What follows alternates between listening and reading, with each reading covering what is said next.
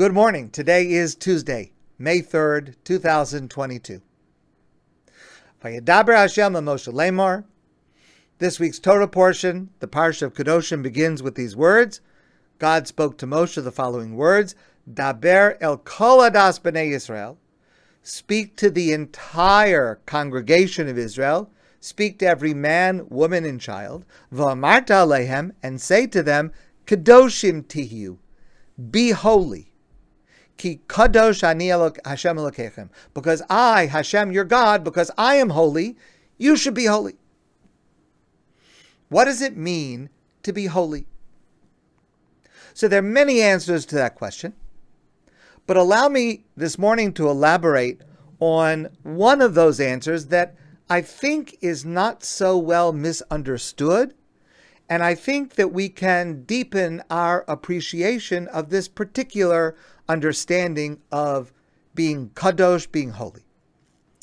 Rashi says, Hevu perushim, restrain yourselves. Hold yourselves back from certain things. All of the restraints of the Torah, all of the restrictions, all of the limitations that the Torah gives us create holiness. Our rabbis tell us that God, so to speak, as if God says, Kishem sha'ani parush, just as I, God says, restrain myself, kachatem tiyu prushim, you too should restrain yourselves, should hold yourselves back. How does that work? Rabbi Jonathan Sacks explains, based on a concept that we have discussed before together, that God's act of creation, and in fact every act of creation, requires, in order for it to begin, tzimtzum, pulling back, retraction, self-effacement.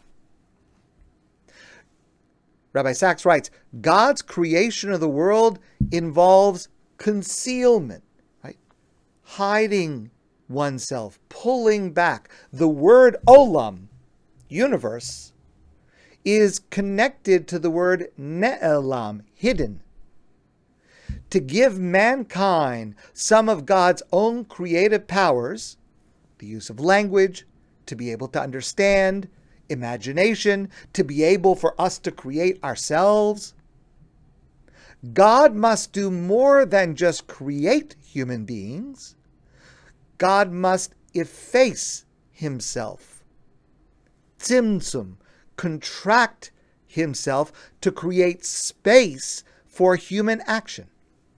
No single act more profoundly indicates the love and generosity implicit in creation.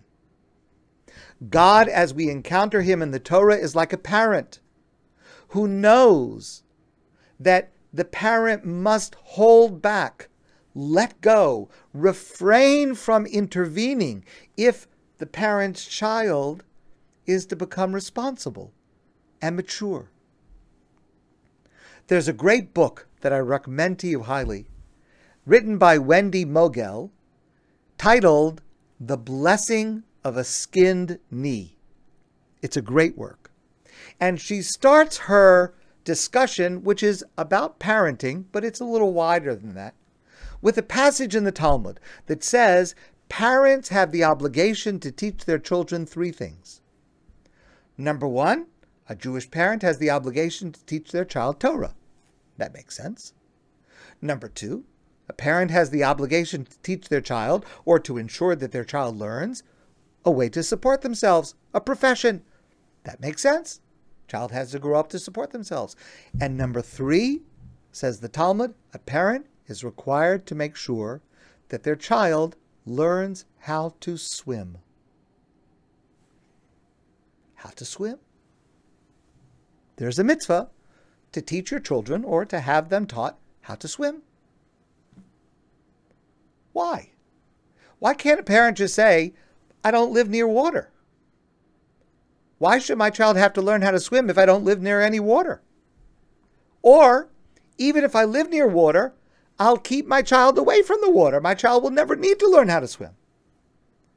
Or a parent might say, even if I take my child into the water, I'll carry my child.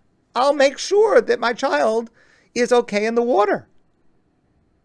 And yet the Talmud says I'm required to teach my child to swim. And the point that Wendy Mogul makes is what our rabbis are teaching us with this mitzvah is that I am required to teach my child how to make their way in the world when I'm not there to protect them. When I'm not there to protect them. And that means necessarily that I have to allow my child to make mistakes, to sometimes, again, depending on the context, depending on the child, to hurt themselves, to be able to learn how to take care of themselves. I have to account for the possibility that no matter what I can do to protect my child from water, there will come a point where my child will need to know how to swim to save his or her life, and therefore I've got to teach them that. I can't just envelop my child their whole life. And that requires a certain letting go. Many of us have had the opportunity to teach our children to ride a two-wheel bicycle. It's an incredible experience. Perhaps more frightening to the parent than it is to the child.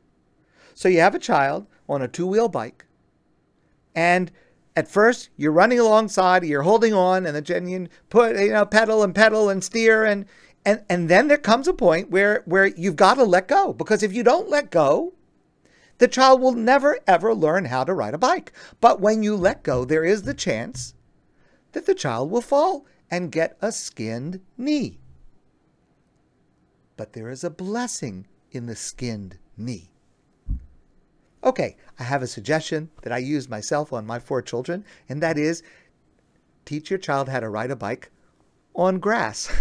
So you're not on concrete, not in the street. Okay, so if the first few times you fall down, okay, so you're falling on the grass. But the point is, if you're not willing to allow your child to have a skinned knee and to learn from that experience, then your child will never grow up. That's tzimtzum. That's holding yourself back in order for your child to grow. Now, of course, it depends on the child. It depends on the context. It depends on the parent. Some children are more independent, less independent. Some parents are more hovering, less hovering. Of course, it depends on the circumstance. There certainly could be a situation where, of course, a parent has to rush in and take over and take charge to protect. Of course. But the blessing of a skinned knee is this idea. If I always do the homework for my child, they will get great grades, but they will never learn anything. If I always step in when my child is having a problem with a friend, they may be popular, but they'll never learn how to negotiate and to navigate social relationships. The most important thing that a person must do for a child is to practice tzimtzum, when to pull back. Yes, I recognize there many times it's a gray area, and we make mistakes in one side or the other. Yes, I understand that. But that's exactly what God does in creating us, and what we have to do for any kind of creation that we are to do. The holy, writes Rabbi Sacks, is that point where the presence of God is encountered by tzimtzum on the part of us, where we pull ourselves back in order to make space for God. God makes space for us by His self-limitation, His tzimtzum, and we make space for God by our acts of self-limitation, self-renunciation. He and we pull back for each other. And when we pull back, we create holiness. For example, The universe was created, we learn at the beginning of Bereshit, the universe was created in 6 days. Yet creation itself involved 7 days. The 7th day is declared by God to be holy, kadosh. Shabbos is holy, meaning that for all time for us, Shabbos becomes the window through which we see the presence of God. Well, how do we do that? We do that on Shabbos by renouncing our own status as creators.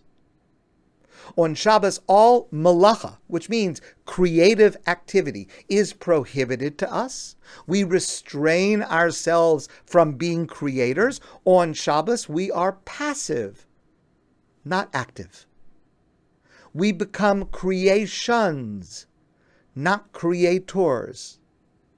We renounce making in order to experience ourselves as made by God. Shabbos is the room we make for God. And that is what makes it holy. And holiness can be achieved, and we should strive to achieve it, in every sphere of life. Holiness is the space we make for the otherness of God, and holiness is also the space that we make for each other.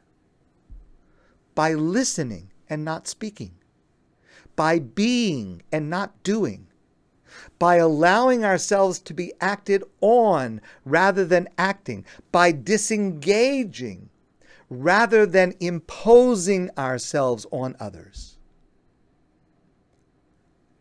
All holiness is a form of renunciation.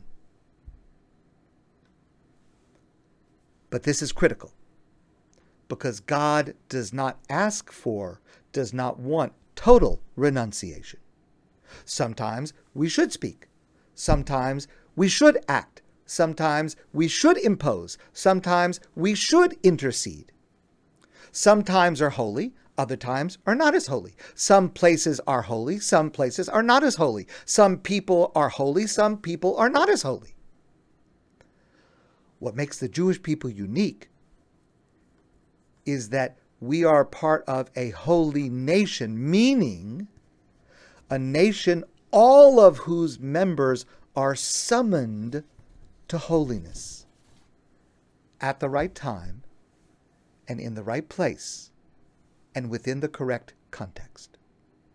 Throughout our Parsha of Kedoshim, which we will read this Shabbos, we are given numerous mitzvos, each one of which is an opportunity for our own tzimtzum, to pull back, to make room for God and to make room for others, to withhold from dishonoring parents, to put someone else's needs before my own needs, to be silent in the face of the urge to speak negatively, to not take advantage of our own power, the power that we have, or an ability that we have to overcome someone who lacks that power or who lacks that ability, to treat others well at our own expense, to not take for ourselves what we think is rightfully ours, to reduce the honor showed to us in order to enhance the honor of someone else, to withhold from ourselves certain relationships. All of these and more are examples of moments, places of self-renunciation, to make space for another and to make space for God. And that is when we achieve Kedoshim Tihiyu. Be holy. My friends, I want to wish you a great day. And I look forward to seeing all of you soon in person.